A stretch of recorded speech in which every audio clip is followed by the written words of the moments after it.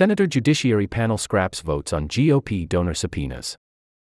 By Courtney Bublé, November 15, 2023, 11:17 p.m. Eastern Standard Time, the Senate Judiciary Committee scrapped Thursday morning's possible vote on authorizing subpoenas for two individuals as part of their U.S. South Supreme Court ethics probe, the committee said Wednesday night.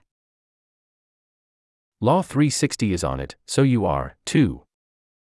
A Law360 subscription puts you at the center of fast-moving legal issues, trends, and developments so you can act with speed and confidence. Over 200 articles are published daily across more than 60 topics, industries, practice areas, and jurisdictions.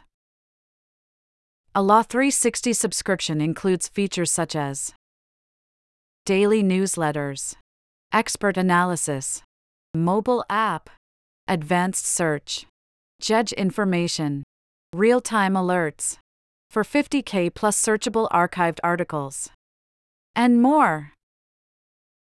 Experience Law360 today with a free 7-day trial.